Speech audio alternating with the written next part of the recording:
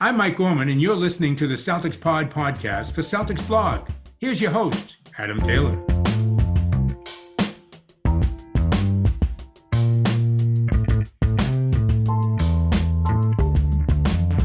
What's going on, everybody? Happy Friday. I hope you're all enjoying the week. There's been another Celtics victory. But before we get into that, I'm joined by my homies, my guys. The three-man weave is in full effect. Mr. Will Weir and Mr. Greg Manakis coming for your dome. What's going on, guys? What's good, brother? I'm happy to be here. We are snowed in here in Austin, Texas. So I am a school teacher. I teach high school English. So I got a snow day, man. I got to tell you, being a teacher, snow day, just as good, maybe not, maybe even better than being a student with a snow day. It's been pretty sweet. Just been laying around all day, chilling, making content, watching a lot of Criminal Minds. I made about like 25. Well, I didn't make them. My girlfriend made them. Shout out Danielle. Made about 25 mini waffles and just been eating waffles all day. All right. That's a pretty good Texas snow day. Let's go. Three-man weave on a Texas snow day. Kind of hard to beat that. You guys using a waffle maker for these mini waffles or what's the process looking like? It's like literally a mini waffle maker that's about this big. So like the size of this microphone, like not very big at all. So like we have to make one waffle at a time.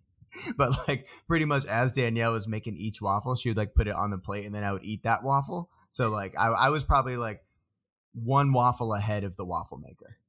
It's like giving a dog treats to like reward them. And what are we talking? We're talking chocolate chip. We're talking blueberry. What we talking? Man, she was gonna put bananas in those waffles, but it was just a straight up waffle. We had some like maple syrup from Vermont, maybe. I forget. Like her aunt sent her some maple syrup from somewhere dope. So I probably had about 10 to 11 mini waffles throughout the day. It's pretty great. Flexing, dude. Dude's flexing on us. I still had to work. It's a snow day out here, but I still had to work. Yeah, you see, I thought schools were going to be working too. I thought, like, you know, the modern era, we're going to be if you're off on a snow day, then all of a sudden everybody's just working virtually. Is that not the case? You would think. The school that I work at, the kids like don't really have a lot of money normally, so they don't have access to technology at their home. So we would like to. Ideally, I'm sure there are some schools that did that, but everyone needs mental health days, man. Like this is a built-in not a scheduled mental health day, and it's been great. It's been great for me. So I think that the good thing that's for my mental health is I woke up to a Celtics victory. I think that's where my mental health took a real good upturn. I'll let you take that one, Will. Yeah, man. I mean, it's a 3-game win streak. You know, we've matched our longest win streak of the year. Like it's hard not to be, you know, in a good mental health place with this team. It's, you know, one of the first times all year that we've had a, you know, extended streak of health with our best players. And, you know, last night, I think you could argue potentially was the best win of the season. I know there's other games where they've beat Phoenix, Milwaukee, you know, Miami to start the season, but this is a game that, you know, kind of has some momentum. And it feels a lot like when the Celtics have gotten to that like precipice of momentum, something happens. There's a game that you feel they should have won and they don't win. And last night was them going up against a team basically at full strength. That's their counterpart, their equal. That's right in that, you know, play-in mix with them. And the East itself is just crazy tight. And they took care of business. And, you know, it was a game where it wasn't Jason Tatum going for 50 or Jaylen Brown going for 40 plus. It was, you know, the parts around them that really stepped up. And so having a true team victory like that, I'm in a really good place right now with this team. Yeah, for sure. Shout out Auntie Helen. I also like how the last time Auntie Helen hopped on a live stream, y'all two were just completely thrown off. But you learn now we see Auntie Helen just tunes in every time we go live. So shout out to you. She says that she was helping with the coaching. You know, we've needed help with the coaching, but I think Ime, maybe it was you, Auntie Helen, that did a really good job helping out with the coaching the other She's night. really good at rotation. She's really good at divvying up the minutes. It's actually, I've always said it's her specialty. She keeps yelling like, don't play Schroeder more than 15 minutes. Keep him under 15 minutes. I mean, even that's probably too much. I think any more than 3 minutes is too much Schroeder. Come on, Adam. He's had a rough stretch, but let's stay focused on the positives here, man. Let's stay focused on the positives. Hopefully we don't have to talk about Dennis Schroeder too much longer, you know. But I was super happy with the game last night. To me, when you play against a team like the Hornets, the most important guy on the team is Robert Williams, just because of that elite athleticism. And he made a difference. He didn't dominate as much as I thought he would dominate, but he still had one heck of a game. And then Marcus Smart has just been continuing to play probably the best basketball of his career, especially as a lead guard and as a point guard. So shout out to Marcus. But I know the guy that we really want to talk about is our guy, Josh Richardson. I mean, the title of the episode is The Three-Man Weave Loves Jay Rich. I think that it's quite obvious that I'm going to be waxing lyrical about Mr. Josh Richardson at some point today. Beforehand, can we all just take a moment to appreciate how good LaMelo Ball is? He's awesome. Like, absolutely. He's so good, dude. Like, so much fun to watch, so technically gifted. Like, his body mechanics, his pace, like, watching that dude is just ultra fun. I really enjoyed the contests between the Celtics and the Hornets, man. I think these two teams would go at each other's jugular. And, it would be hard to get this matchup in the playoffs right now. I mean, like I said, the East is super close. Maybe it could work out, but I would love, a playoff series with us, getting to watch LaMelo in those type of moments. And then for the Celtics and Hornets, when you think about the storylines, when you mix in Rozier and Hayward and all that type of stuff, like that would be a really, really fun competitive series. But yeah, LaMelo, every time I watch him, and honestly, I did not think coming into the draft a year ago, I was not super high on LaMelo. It felt like, at least from like what I had seen of him, in the Australian League and just watching clips, like it felt like it was all flash and not as much substance. But this dude is on another level. The vision that he has at times it's like, how did he see that? You know what I mean? Like, he makes you have those type of moments where you just shake your head and you're like, I don't know what else we could have done. Like, that was a pass that only a handful of guys can see that type of pass. You know what I really like about LaMelo? I think his vision, like everyone knows, he's one of the most unreal passers we've ever seen. And it's crazy when you said he just came into the league last year. Here I am thinking, like, what year is he in? It's like he's in his year second two. year. Like, that's crazy. That's crazy. But what I love about him is his ability to not jump vertically, but he jumps horizontally and he covers so much distance. And he never gets to like a super high vertical peak, but he gets high enough and then he can just glide for a long time in the air. And I think that's such an underrated skill. And he takes off from like really kind of like unexpected spots on the floor because he can jump so long. That's one of the things that I really enjoy about him. And then when you juxtapose his game and his IQ against pretty much anybody on the Celtics, you're just like, man, LaMelo Ball's IQ is like 10 out of 10. And I don't know, like maybe Marcus Smart probably has like the highest IQ on the team. Robert Williams is pretty high up there. Al Horford's high up there, but I don't think any of them are even in the same stratosphere as LaMelo Ball IQ wise. No, LaMelo's like ridiculously fun to watch, dude. Like, I really enjoy watching the guy. One thing that gets me a little bit in the feels watching now is how they get to lean on Terry to close out games. And when you've been looking for a clutch guy in the Celtics, like, you're like, man, I've been big on Terry for a while. I think he had a down year in his second year with Charlotte, but he's kind of bounced back. He looked like he could get anywhere he wanted on the floor yesterday. What I did like was Udoka in the post games when they were asking, like, oh, you kept going, like, you had an 8-man rotation, you kept finding open shots. What did you do? He was like, well, when you've got a team that switches like Charlotte, but they're not very good at it, it's easy to take advantage.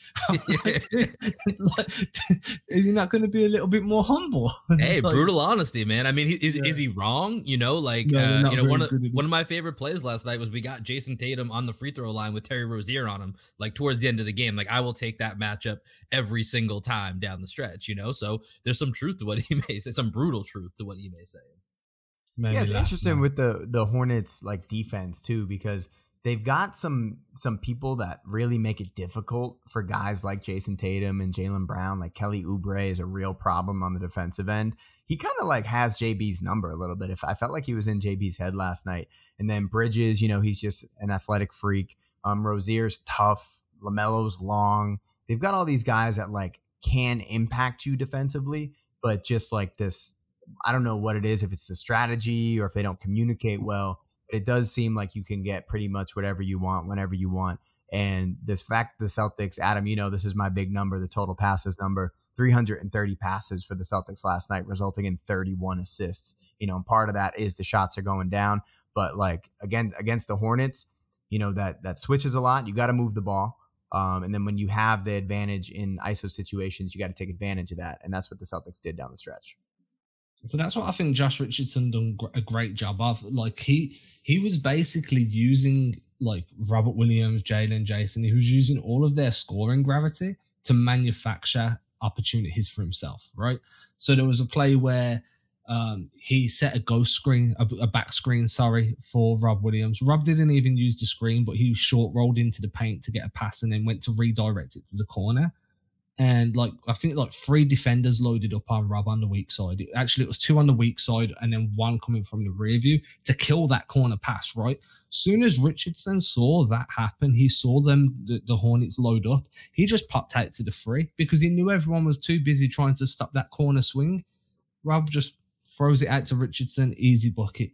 And I think that was what, for me, that's what the Celtics have been doing well for not even just against the Hornets, but the last 3 or 4 games, right?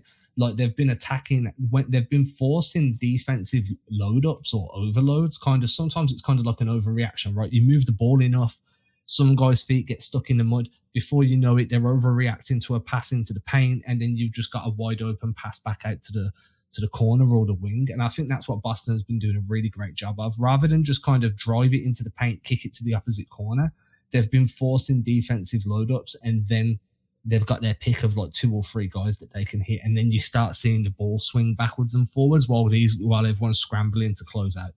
Yeah. When it comes to Josh Richardson, obviously I think last night the 6 for 8 from 3 is obviously gonna stand out when you look at the box score. And right now he's shooting a career high 41% for 3. But the simplest thing Josh Richardson does that I think makes the team just flow and work so much better, just his ability to cut. Just constantly cutting at the right moments and in the right places. And it just keeps the offense from getting stagnant. And I think we've seen that quite a bit this season where, there's been times where you just get either Jalen or Jason. I'm not trying to necessarily call them out because it could be anyone, that it's just kind of flowing through a one-on-one type setting. And even when we get mismatches, sometimes we just stop. That's the play. We've accomplished our goal. And Josh Richardson's the guy that will kind of keep it moving, keep that cut going. To your point, Adam, draw the defense away, create overloads, create mismatches. And so just that very simple element of him being a guy that knows how and when to cut, I think makes a massive difference with him on the court. Yeah, and I think with Jay Rich, he's never gonna shoot the way that he shot like that, maybe ever again. He was just money last time. I mean, at one point he looked at his hand. He was like, "What's going on tonight?" He did the Shaq. Yeah, he did the Shaq. And with Richardson, it was really nice to see him have such a great game because he's been awesome for the Celtics in his role all season. And he wasn't great over the past 3 weeks. He was kind of struggling. He had his first real stretch where I was like, man, is it time to start playing Nesmith? Is it time to start playing Romeo? Should we move off of Jay Rich? And Will and I were actually having a conversation earlier, and we were talking about the whole Jaylen Brown, potentially requesting a trade, which I don't think is anything we need to be worried about right now. But if the Celtics want to be the best team that they can possibly be this year and next year, I think Josh Richardson is one of the guys that is very, very integral to what we're trying to accomplish. I think with him and Grant Williams as the 6th man and 7th man off the bench, I think that's a pretty solid top 7. And if we can figure out a way to get 8 and 9 in there, or even bump them down a number so that Richardson's the 7th man, Grant Williams is the 8th man, I think that would do wonders for this team. And that's where the trade discussions come into play. But I just love what Richardson brings to the table. And even last night in that one play, I forget who it was that he blocked, but the announcers thought that Rob Williams had got the block. And then they watched the replay back and they're like, oh, that was actually Josh Richardson who had the block at the rim. And that's one of the things with Richardson that I love is his on-ball defense and his ability to affect shots at the rim. I just think he's very underrated as a perimeter defender and basket protector when he's guarding in isolation. Yeah, I think that's one of the reasons why he's so valuable, right? As a trade chip, especially. If you look at the teams that have been rumored to be interested, you saw the Utah Jazz get brought up into a conversation on 2 days ago. Yesterday, it was the Minnesota Timberwolves. These are teams that need wing defense, and that's exactly what Richardson's going to give you. But he's also going to give you a bit of that ball handling that we've seen him do, where you can trust him to run a few pick and rolls on offense. He's going to give you the scoring from free, from mid-range. I get it. You're probably right. It's not going to be many games he has where he's that cash. This dude single-handedly outscored the Charlotte Hornets bench last night. Single-handedly. And this is the same guy that Minnesota were like, yeah, we don't want him. You know what I mean? And they were going to get him and Romeo. Do you know how upset I would have been if they gave away Romeo Langford as filler? personally, that would have it would have insulted me. It would have been an attack on you, Adam. Yeah, that's a personal attack on me, dude. Like, don't get me wrong, I'm a big fan of Malik Beasley. I think, you want to bring a flamethrower in. He's a good option. But for Romeo, dude, come on. Come on, I'm joking. Also, I'm joking can we constantly call him Malik Beasley and Malik Monk? Because I think that actually sounds way cooler. Malik. Sometimes I'll just like say it like in English and it'll just be like Malik. But but nah, dude. I mean, like when you look at what Richardson brung last night, what he's brung throughout the last couple of games, I think he's kind of definitely restored some of that value, because I felt like he built up some cachet, and then he had that rough stretch, and that cachet started to dip again. Keith Smith had a really good point when he was on the podcast earlier in a few weeks back, where he was like, when teams are looking at Richardson, they're not looking at the last few months. They're being like, hey, you've been bad for 2 years. You know what I mean? You've been underperforming for 2 years. Okay, you're performing well now, but is that just because you're in a situation that really works for you? And I think that holding on to Richardson at least to the end of the season, so you look back and you're like, he had a solid year. It wasn't just a couple of months. It's a full season of good production under his belt. I think you could get something valuable back. I think if you move him now, teams are still going to look at it as it's such a small sample size of impactful play that I don't know that they'd be willing to give up far less. Possibly. I mean, I see what you're saying, but I could see the inverse of that being true as well, to the point of, let's take advantage of him shooting 40% from three. He's a career, 34, 35%, 3-point shooter. I know he has another year attached to that contract, but to your point of, teams needing wings, there's one thing teams are really never running out of is enough wings when you're getting to that elite level of going up against the guys where you need to throw multiple bodies at them and give them multiple looks.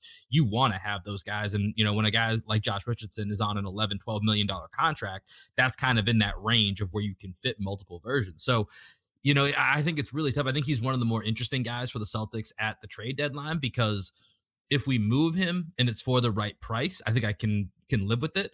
But also, if he's still on this team, like to Greg's point, I think he also gives us a very good chance to be competitive and to win right now. And we have him into next year. So I wouldn't be upset by any means if he's still on this team post the deadline.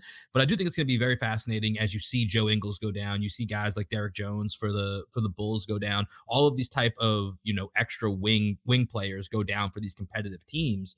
And to see, as we get closer, as we're a week out as we're recording, will be maybe a less than a week when you're listening to this, if you listen to the podcast. And, maybe people are feeling the pressure to go ahead and make a move, and maybe now they'll overpay. But to your point, they could also look at it the way Keith brought it up, that they're looking at 2 years of evidence versus, 2 months or 2.5 months, whatever it is. If you're going to move on from Richardson, you've got to be aware that means there's going to be wing ball handling duties off the bench that become available, right? And you've got to be willing then to put Romeo or Nesmith into a position where you're going to help them develop that area of their game. Because one of the most impactful parts of what Richardson's been doing is when Jalen or Jason go to the bench, you don't lose that ball handling on the wing. You don't lose that playmaking. You get a lesser version of it, sure. The talent drop-off is real, but that's because you're going from an all-star to a star in their role. Do you know what I mean? So the difference is always going to be noticeable. But if you remove that, I think that's been a core aspect of what Udoka's like to do. They come up down the court, they'll run wide or whatever it may be, and Richardson's usually one of the guys receiving the rock. So for Richardson not to be there, you need to put more trust into another wing. And I just don't feel like, one, unless you're bringing back a Luke Kennard type guy in a deal, who the Clippers originally traded for because he could shoot and play make a little bit. Unless you're bringing one of those guys back, I don't really know what you're going to be able to get from this, because I feel like Udoka's not going to put the young guys in that position. And does that mean he has to change his scheme a little bit to fit just a straight up spot up or movement shooter? How does that change the way the game's been flowing recently? So with Richardson, what I like about him is that he has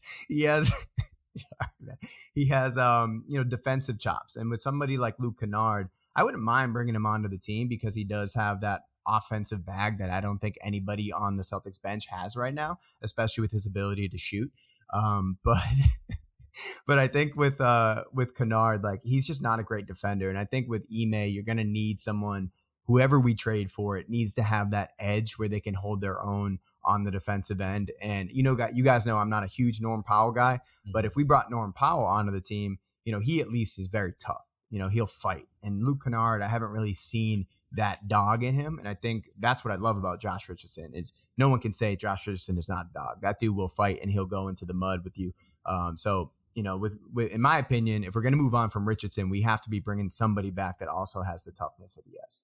And that's hard, right? It's hard to get the production plus that toughness value. I mean, there's only a handful of guys in the league that are giving you legitimate impactful production along with that dog mentality. Yeah. And, those guys are usually coveted by championship level teams or championship contending teams because of how valuable that mixture of skill sets is.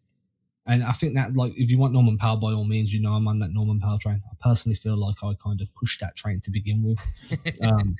I'm going to take credit for it for the rest of the month. Until I stop taking credit for it, I'm completely in with that. But I do think that defensive dog mentality is rare. So is the way Josh Richardson carries himself. Like, this dude is just straight up, like, he's cool, he's jovial is the way I explain him. Like, just a dude you could go and get a beer with and not get into trouble. Do you know what I mean? Like, the dude have a good time. Yeah, it's just down to have a good time. There's, like, you see a lot of NBA players, like, they're either super serious or super laid back. Josh Richardson seems to be in this really cool kind of, I know my job's the best job in the world and I'm not really going to rub it in your face, but I'm going to let you know that I'm living my best life. Like, I can live with that, dude.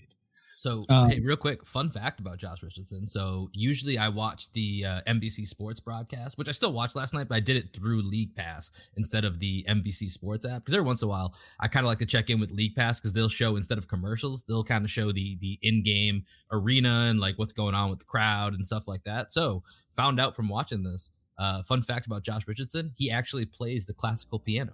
Yeah, that's the Josh Richardson fun fact right there. That's Jaylen Brown produces some music.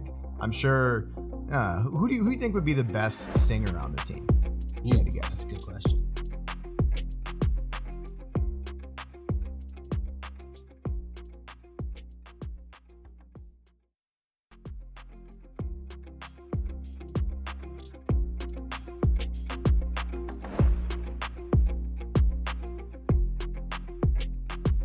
I feel like it'd be Marcus Smart. He's definitely got the biggest pair of lungs.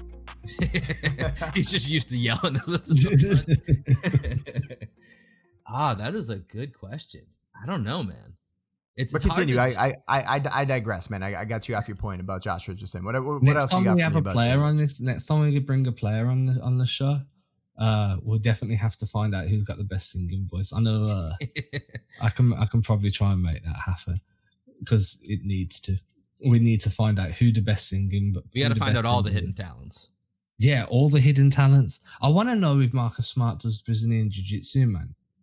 Because when I saw him wrestling with Cantor during the bubble, Freedom, he had some good moves, man. He had some transitions. Yeah, I'm pretty sure he does train MMA a little bit. I think for me, another one I'd like to know is who is the best musician in terms of who's the best drummer. Like, I feel like Grant Williams plays the drums. I don't know why. Grant's got some type of musical background, right? Like, I don't know what it's going to be, but I feel like he's going to have some, like, sneaky instrument that he plays. I'm not quite sure what, but it feels like it's there with him. My bet would be JB. I feel like JB, because I know he plays the piano and he produces a little bit, so that I'd have my money on JB, just like putting out some bangers for sure. I'd be very happy if we could figure out who plays the drums, who plays the guitar. Yeah, what if Schroeder's like a German DJ? I could see that. 100%. Yeah, right. Guaranteed. You could see that. Yeah, I mean, most Germans I've encountered have all been very big fans of like DJ, techno, drum and bass, liquid house, all that stuff. It's DJ like that. Dennis. DJ Dennis. I never pass. I always shoot. Okay, we've got too far off topic. Let's get back. Let's circle back. Oh, we're terrible. Yeah, so I think we spoke enough about Jay Rich. What I do want to know is we spoke about Norman Powell, we spoke about Luke Kennard. One thing I keep telling everybody that I speak to, like I have some people DM me the other day, like, oh, how do you feel about the shooting situation? Buddy Hield, Norman Powell. I'm like, dude, one of the better shooters that was available, we lost out on because we had to use them to facilitate trading away Juancho. And that was Bryn Forbes. And I feel like Bryn Forbes. Because he does his job. He hits his threes, dude, consistently. He's not going to give you anything else. He's a single skill player, and you know my opinion on single skill guys during the regular season versus the postseason. But look how attainable he was. But my thing with him though is like if he's a single skilled player, which is what we're looking at, like Peyton Pritchard is a single skill player who's kind of undersized. Like, would Ime even play him? You know, and this is the thing, right? Like, just the thing is, I think, yeah, that's the thing, right? But I don't think Peyton's a single skill guy because Peyton can beat you off the dribble. A little bit, yeah. He definitely got a little bit, and he can go pick and roll a little bit. But and Peyton Pritchard will guard. He'll at least guard full court. Bryn Forbes can't guard anybody. Yeah, you just bring in Bryn Forbes in like 8 minutes a game, running him over screens, just hitting him on the curl and just letting him shoot between 2 and 4 threes a night, and a quick 6 to 9 points depending on how hot he is at the time.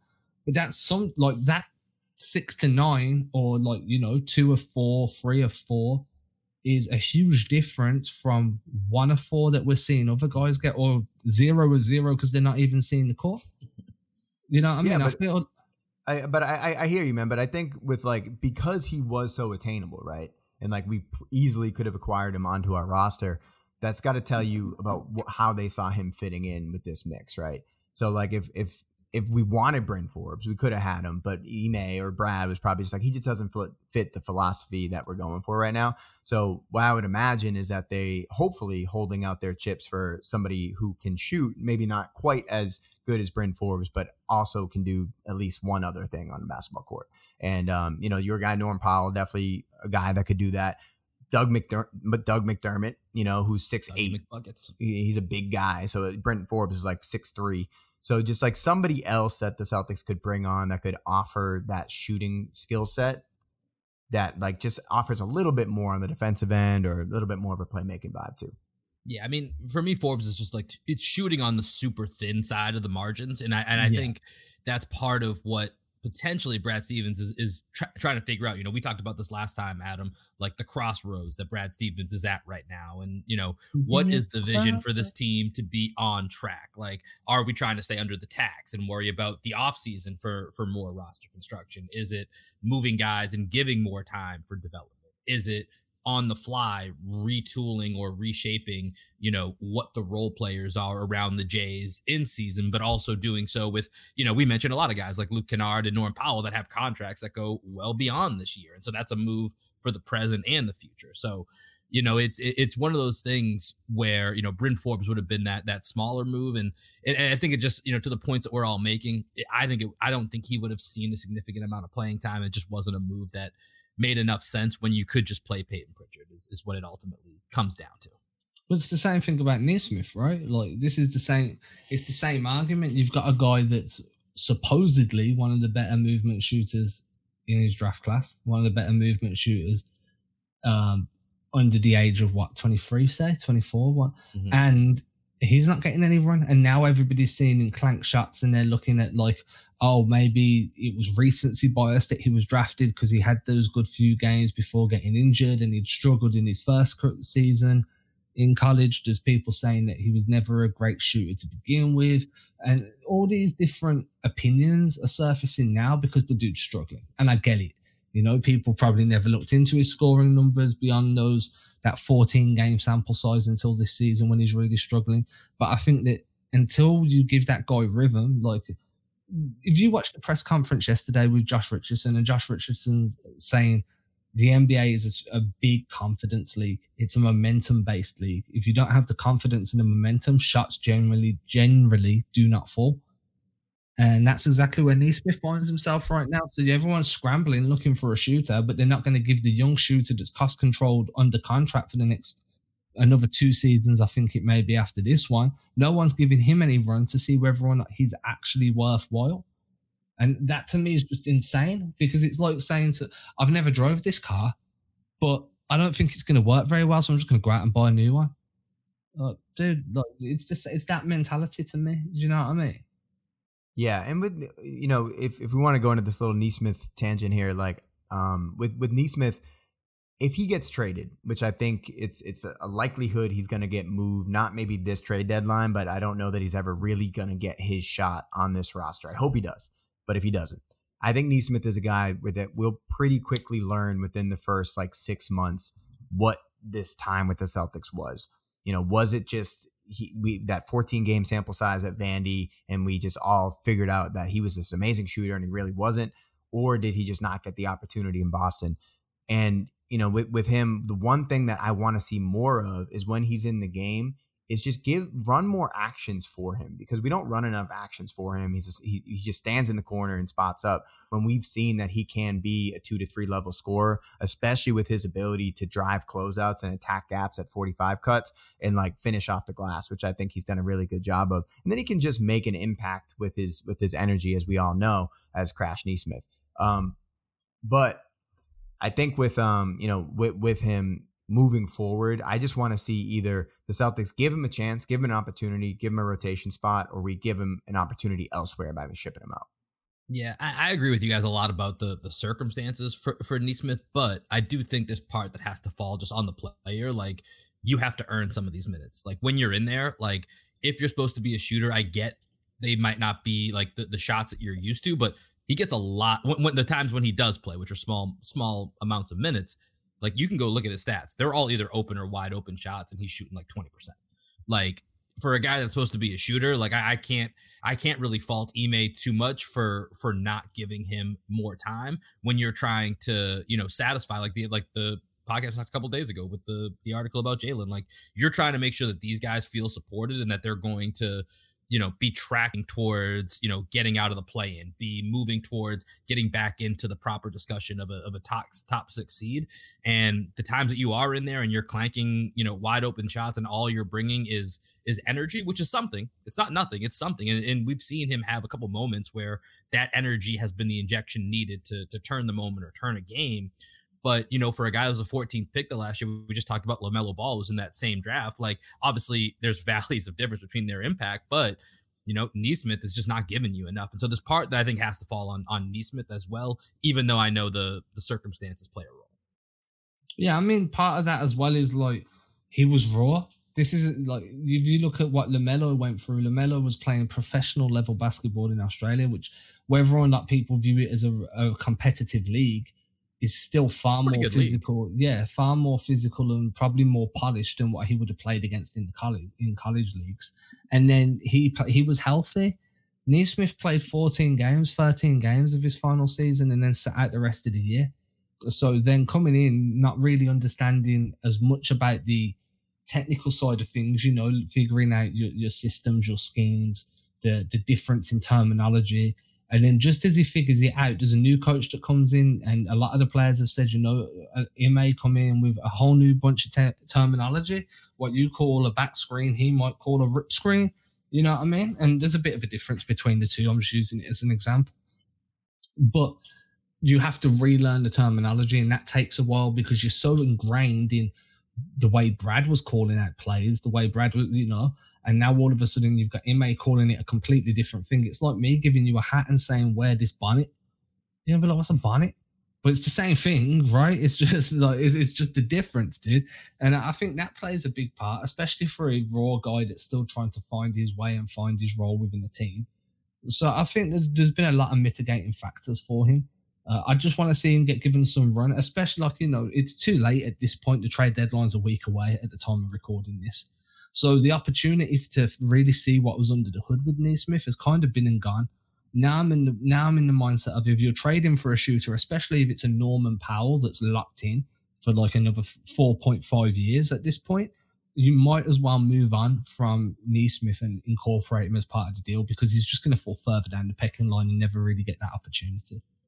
I'm curious to know your guys' thoughts on this, or what your pulse is. As we're now about a week out or so, what do you think Brad Stevens and this front office are going to do? Do you think we're going to lean towards, moving some guys to develop young guys? Are we going to kind of stand pat, or are we going to, move the Schroeders, the Richardsons, the Horfords, the everyone maybe outside of the core four and retool? Like, what's your gut right now that you guys think of how the situation will play out?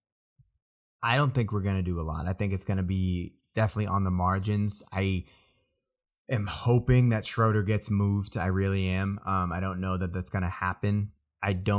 My gut feeling is, man, that we're going to keep the top 7.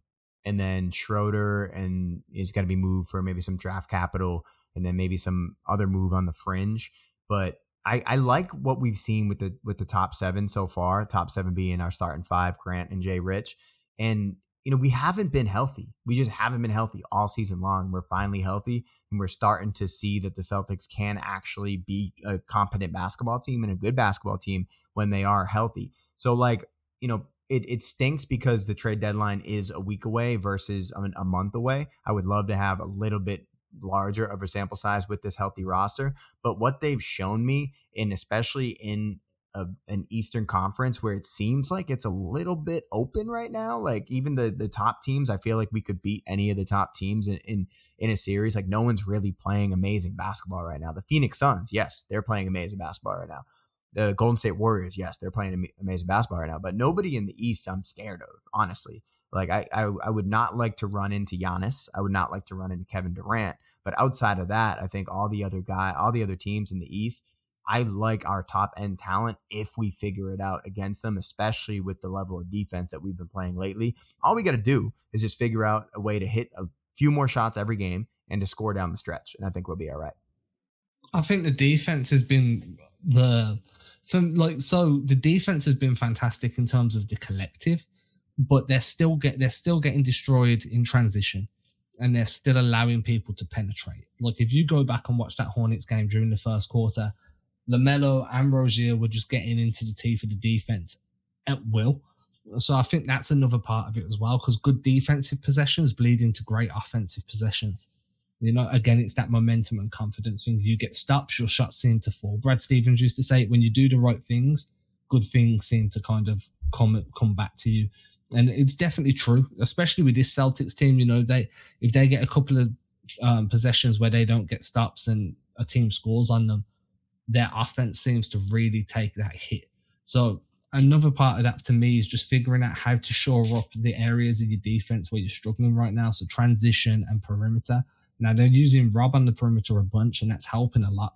I think that Rob's switchability 1-3-5 has been like one of the more understated developments of the season, because he's not biting on everything anymore. So he's a viable, probably is a better word. He's a viable option when defending the perimeter. Marcus Smart, again, is awesome at defending the perimeter, but they're using him more to defend mismatches in the post because of that switching scheme. So I feel like just if they do make another move beyond the shooter, another defensive-minded wing or guard that isn't like a specialist, they can still score, but they can hold their own on the perimeter would be valuable. And that's one of the reasons why I think since Richardson's been moved into the closing lineup, Boston have been able to hang with teams a little bit more down the stretch because they've got that extra defensive presence on the perimeter. So what is that? So you're thinking that they're going to stand pat, or like which avenue do you think that's leading? Yeah, I kind of went the longest way around. I was trying to like peel back the curtain a little bit. I think I can follow what he's saying, but I'm not sure which path. So what I was saying was I weren't even looking if they were standing pat. I was looking more along the lines of what I'd want to see if they didn't get a scorer. But ideally, I want them to move Schroeder and stand pat beyond that. That's my ideal, just move on from Schroeder. I don't think one of the shooters that are being thrown around in trade discussions generally are available for what the Celtics are going to be willing to give up. Move Schroeder. If you can get somebody back, ideally have it as a defensive guy because there's not a shooter available just for Schroeder. Mm-hmm. And then just stand pat. That was pretty much what I was doing, but I was just going a really long way about it. No, and that's kind of where I thought you were getting to, and that's I think that honestly feels more and more likely. I said this to Greg earlier, is like, all of these moves that we're talking about and, with all of these shooters, all of these different, salaries that can be moved out. Like, I think there's almost zero chance Rob Williams or Marcus Smart get moved. So I think that core four, just put them in the back of my mind. I don't think there's almost any chance that they get moved in the next week unless something just crazy happens. And the rest of it just gets real complicated. And to your point, Adam, I don't know that all the people that we're talking about, from Harrison Barnes, Norm Powell, Luke Kennard, whoever else it might be, like, I just feel like the Celtics are going to have, if it's really the Celtics versus a lot of other teams, like a lot of other teams are going to have a better package, most likely, depending on, what they're looking for. And so with that, I think a lot of the trade deadline is going to be about moving Schroeder, getting a little bit of value, staying under the tax, and remaining mobile when it comes to the offseason and what you can do with those TPEs, what you can do if you keep all your draft picks and maybe add a second round pick, or, or if you can get lucky enough to add some type of protected first round pick and what that opens up. That does feel more and more like that's going to be the case than it is that we see, 3 new guys in the main 7-8 rotation a week from now. Yeah, and I'm still holding out hope for my Portland idea. I've adjusted it for you guys. No more CJ in the deal. Too much money. Norm Powell's in the deal instead. So Nurkic and Norm Powell, send out Al Horford for make the contracts work and the young guys, and let's make that happen. Because if we end up with, we get rid of Horford, we slide Grant into the starting 5, Nurkic coming off the bench along with Jay Rich and Powell, like that's a pretty nice top 8 right there. And then you can move Schroeder off for a pick, whether to facilitate that deal or to get further future draft capital. So that's still the deal that I'm like keeping my fingers crossed. I really want to happen. And I think that would help the Celtics in a lot of different parts of their roster that they're kind of weak in right now. Because I don't want to see another Enes Freedom minute ever, even in crunch time. And I think if we can bring in a backup center, a true backup center, then we'll be in a much better position. Honestly, anytime I think of a move that involves Al Horford, that's the only thing I think about. And because if there's usually not like another center coming back in the deal, with yours, obviously Nurkic comes back, but with other deals, it's where there's like Al Horford going out, there's not centers coming back. And I'm like, oh my God, that means that's all that's left is Rob Williams and Freedom. And I don't think my heart, my head, I don't think any part of my body can take that. Who would you want though? Like, if you could, like, there's a world where you could just waive Freedom and pick up a big man off waivers. There's still be bigs that gets waived, and there's going to be free agent bigs that are going to give you more than what Freedom does anyway. Yeah, I don't have any names off the top of my head. I mean, I'll play center over Freedom. I'm sure I could be just as valuable. Well, I just saw this as like, rumors are coming out left and right here. But I did see, the Wizards are kind of going through it right now, and I don't know what they're looking for, but I saw Montrezl Harrell. He fits into one of our TPEs, so this isn't necessarily a free agent signing.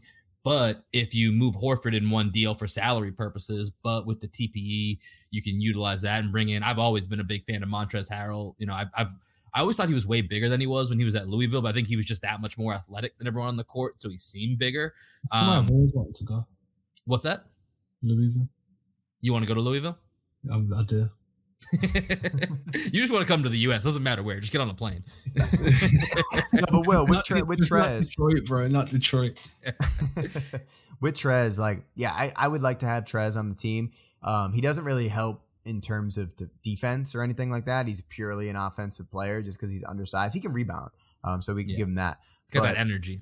Yeah, and with him, I feel like he would be one of those guys that just adds like a little bit of dog onto the team. I would like him there for that. I don't know how much of an impact he like truly has on a team's chemistry though.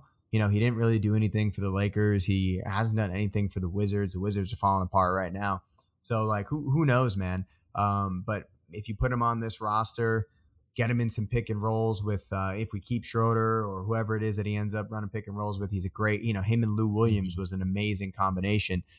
So him and Peyton Pritchard might be a good combination. Who knows? It's just another weapon that you can have. And I would rather have Trez than Enes Freedom. Yeah, that's more the point I was making. Is if Al goes out, I'm just terrified that we're left with only Freedom to back up Rob. That's like a nightmare. I just don't want to see Freedom play for Boston anymore. Adam Taylor hates Freedom. That's what people are getting from this podcast. I mean, I wouldn't go that far. I love my Freedom. Well, you're better than those bad Freedom puns. You're better than that. I mean, for me, it's like 2 years ago when he was here, I could see value Do you know what I mean? He was better on the boards. He was better finishing. His hands were bad then, but they were better than what they are now. I just don't see what value he brings anymore. And I don't think his heart's in basketball at the moment. And, where he's placed his heart, is probably for better causes. It's definitely better for him. And, well, how can I word this? It's definitely a better cause than basketball, what he's trying to achieve. But his heart's just not in basketball anymore. Or at least that's how it seems when he's playing. Like, you can see he's kind of thinking up his next tweet as he's playing. And so it's just kind of like, dude, please sit on the bench and just continue to do your drafts. Okay, I think we're going to wrap it up there because we've gone off topic quite a few times, and now I'm going into tweet composition, and I'm very bad for that myself. So if you've enjoyed this show, I have no idea why you would have, because it was completely and utterly wild. Make sure to leave that 5-star written review. The nice things you say make us all smile. If you don't make us smile, apparently we're making each other smile, so, we can live. If you're not using a device that lets you leave a 5-star written review. Ain't disrespecting you haters, I ain't sweating your opinion. Y'all been testing my patience, never did it for a check. I've been impressed with the famous, just rather be creative than stressing my wages. Ageless, every time I lay a verse down, one play at a time, keep it moving like a first down. And at the end of the day, I can say that I made this. MJ never made it to the majors, still he chased greatness. Expected that he might fail, and I might too. I might never get to pop champagne